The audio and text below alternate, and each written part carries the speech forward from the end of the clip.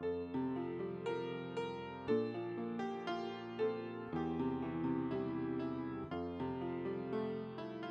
and peace to you, and welcome to Faith Lutheran Church. My name is Candace Wassell. I'm the pastor here at Faith. It is such a joy to have you visit with us. You are welcome, so welcome in every part of Faith's community. You are welcome to join us in person at worship on Sundays. You're welcome to visit us online. You're welcome in our mission and our fellowship, and most important, you are welcome at the Lord's table. The Holy Gospel according to St. Mark, the 6th chapter. Glory to you, O Lord. The apostles gathered around Jesus and told him all that they had done and taught.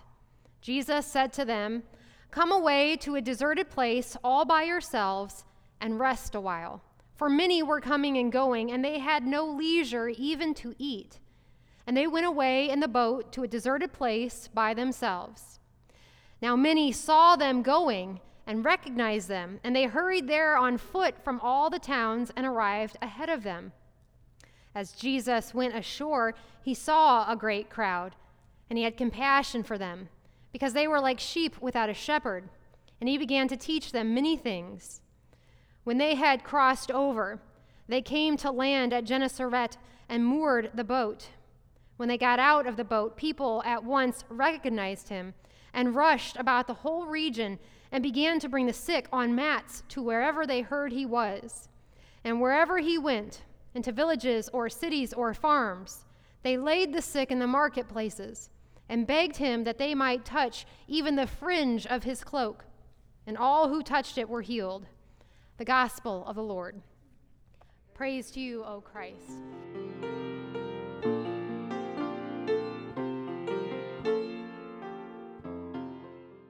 Well, grace to you and peace from God our Creator and from our Lord and Savior Jesus Christ. Amen. When we meet up with the disciples this week in our text this morning, they are just returning from a mission that Jesus had sent them on. He sent them all out into the neighboring towns and villages, telling them, "Take nothing with you but your common sense and wits. No extra shoes, no extra cloak, no food, no bag, no provisions whatsoever. And heal the sick. Cast out demons, talk about the kingdom of God, anoint with those who need healing and hope and wholeness." It was grueling work with no provisions and without the help of Jesus, and it was hard enough work that it surely tested their bodies and their faith. And they come this morning back and they tell Jesus of all that they did in his name. And certainly they must have looked a mess, tired and exhausted, because Jesus looks at them and says, "You guys need a rest and some food. So come away to a deserted place by yourselves and get that rest for a while."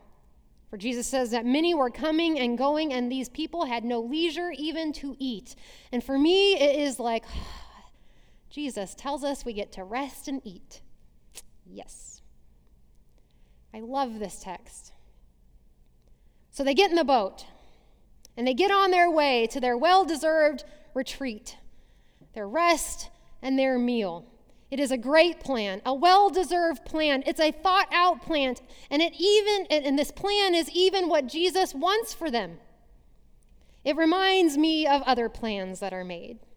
It reminds me actually of this little town in Turkey called Burj Al Babis. I am certain that is not how the Turks pronounce that, so someone look that up when they get home. It is filled, though, with these tiny little personal Disney-like castles. You know that castle in Disney? It's actually based off a castle in Neuschwanstein in Germany, and these little castles are based on those.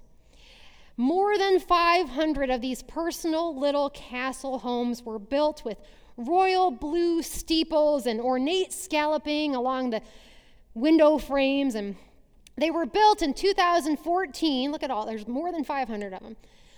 Built in 2014, completed in 2014 by the Yardelin brothers. These are construction entrepreneurs who envision them as luxury vacation homes.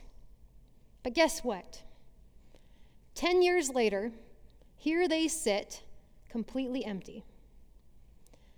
Not the result of poor planning or improper construction or shady dealings. No, by all accounts, the Yerlin brothers were honest brokers, straight shooters, hard workers. Now, they sit empty because if you'll remember, back in 2014, the global economy collapsed. And their country fell into political turmoil. And for reasons outside of their control, not a single one of these houses were bought or occupied. Now, the tiny little town of empty, pretty castles only draws voyeuristic visitors like me on the internet, looking to explore a sort of eerie ghost town, a monument to the human condition we so often find ourselves in. All our best laid plans matter very little when forces outside our control have their say. Empty castles. Have you ever been there? Are you there right now? Maybe you can identify in simple, not altogether serious ways. You plan all week for your vacation. You get the car all packed. You have the cat sitter all lined up, kids in their car seats, coffee in the cup holder, and front tire goes flat. Or someone needs a diaper change. Car won't start. Best laid plans foiled. Or maybe, brothers and sisters, you can identify, or you know folks in your life that you love who can identify in heartbreaking, more serious ways. A retirement worked for, planned for, dreamt of, comes to fruition only to have illness strike. Or a family that you prayed for, worked for, planned on, dreamt of. You're given only to have job loss, mental health crisis, or accidents threaten to undo everything. Best laid plans, castles built, foiled, now empty. That is the turn this text is going to take with the disciples as well. They are on their way by themselves to this delightful, deserted place to rest and to eat with Jesus. But the text says all kinds of people saw them going. And so they rushed ahead of them to that place and they beat them there. And when Jesus pulls the boat up to the shore, sees the crowd there, he doesn't think about the plans he made for the disciples, and he doesn't regroup and, let's turn the boat around and head to another deserted place where he knows they'll be able to rest and eat. No. Instead, he sees the crowd and he has compassion for them because they are like sheep without a shepherd, because they needed him, because the disciples on the boat had access. They do have access to him. They have access to mercy and peace and healing. They have what they need, but the ones on the shore do not have that. So pretty as those castles are, awesome as this retreat that he has planned, perfect as the plans that we make for ourselves, as well deserved as the life we build for ourselves might be, this text tells us that's not where Jesus is going to be today. Now, Jesus, brothers and sisters, hear me when I say this. Jesus certainly has no problem, none, no problem giving us good things. On the contrary, he wants the disciples to have rest and food and the peace that they have worked for. It's his idea, and he is the one that has helped them to get it, for goodness sake. He's the one who suggests that they enjoy what they have worked for. He's the one that gets them in the boat and steers it. But that's not where Jesus is going to stay. He sees what they don't. He sees what sometimes we cannot see. He can see from his vantage point all the sheep, not just the ones safely in the fold. And he never loses sight of where all his people are and what all his people are experiencing. And that should not surprise us that Jesus can see the big picture, because this is the Lord that we are talking about, who from the cross can see at a height and a distance that we absolutely need him to see from, because it is him who recognizes that we are helpless before God when it comes to matters of eternal salvation and justifying ourselves there at the last. And it is for Jesus' sake that God chooses to look at his body on the cross rather than our body of work in these lives that we have to give to God. Now that is the big picture, right? That is the big theological idea that underpins us. That heaven and hell and salvation talk. And it is important. But this text tells us that Jesus can also acutely see into one life. Jesus can see what we are sometimes also helpless before God to see. And that is that we are helpless before God here and now also. We also need Jesus here and now when the chaos of this world or of these broken bodies that do not do what they are supposed to do lay to waste all of our best laid plans. And the fact that Jesus bails on this retreat and instead goes to where the broken and hurting are tells us this one very real and important truth about the Lord we follow. And that is this: Jesus goes not to where life is, but where life needs to be. Now, what does that look like? I will tell you, I'm in little clergy groups and we critique each other's sermons. And so right now the big debate is, does Candace Wassell preach too many first-person stories about her family? So some of my colleagues suggested I change the names of people so that you all don't think I'm so self-centered. So the story I'm going to tell you this morning is about a friend I'll call my mom. I mean, what do these colleagues of mine know anyway, right?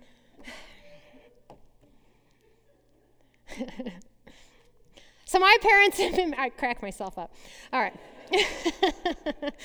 So my parents have been married for 45 years now. God bless them. But as you have heard me talk about before up here, the very first years were really hard because my dad struggled with alcoholism.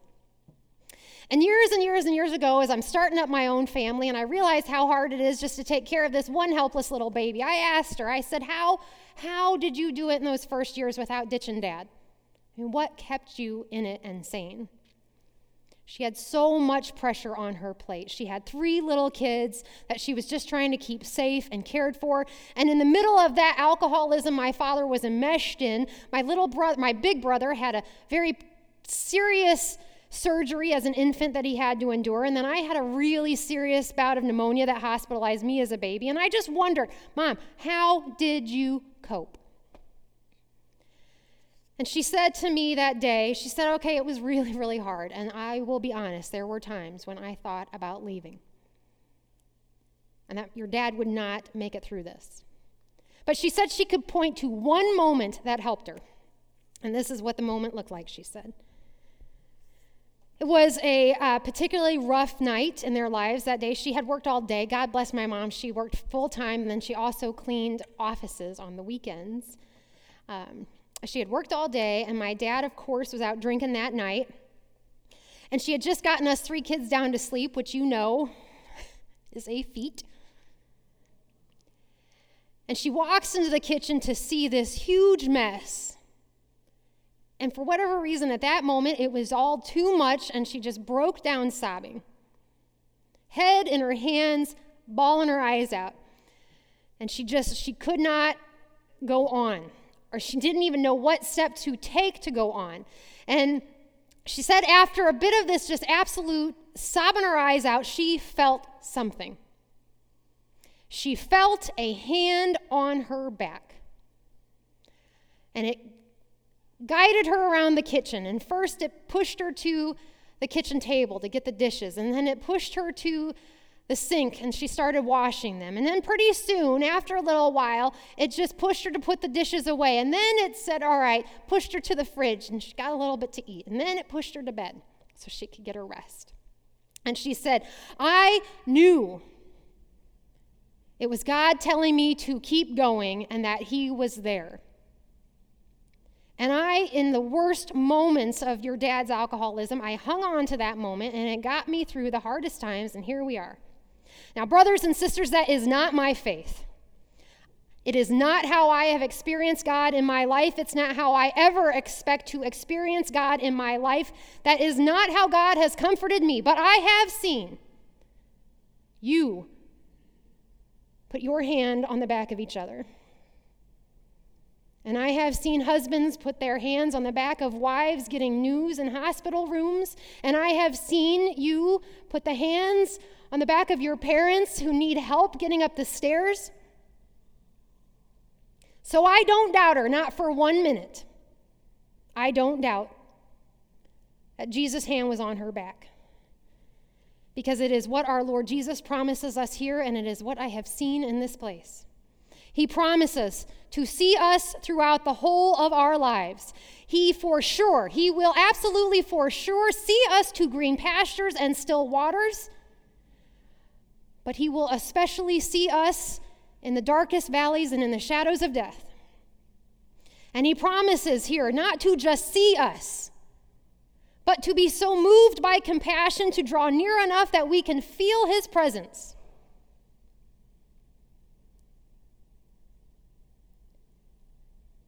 That we can grab the fringe of his cloak. Now, what does that mean for us here sitting in these church pews? It means that we take our rest. We enjoy our food. We allow the relaxation we have earned to recharge us and give us peace, and then we look to the shore and we see who is standing there still, and we get back to it.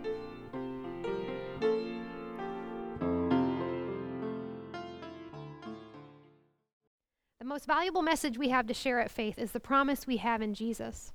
We come together every Sunday to share this good news in the reading of Scripture and sharing of Holy Communion. It is these two acts of worship that we learn of the forgiveness, peace, and joy that Jesus has won for us on the cross. These gifts also belong to you, and we hope you will feel welcome to receive them.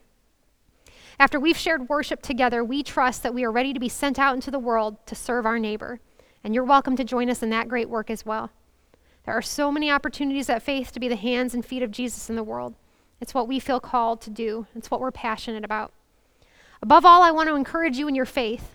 No matter where you're at in your journey with Christ, you are welcome to visit Faith as often as you are able. But whatever you do, keep searching. There is a church family set aside just for you, and I trust the Holy Spirit will place you right where you need to be.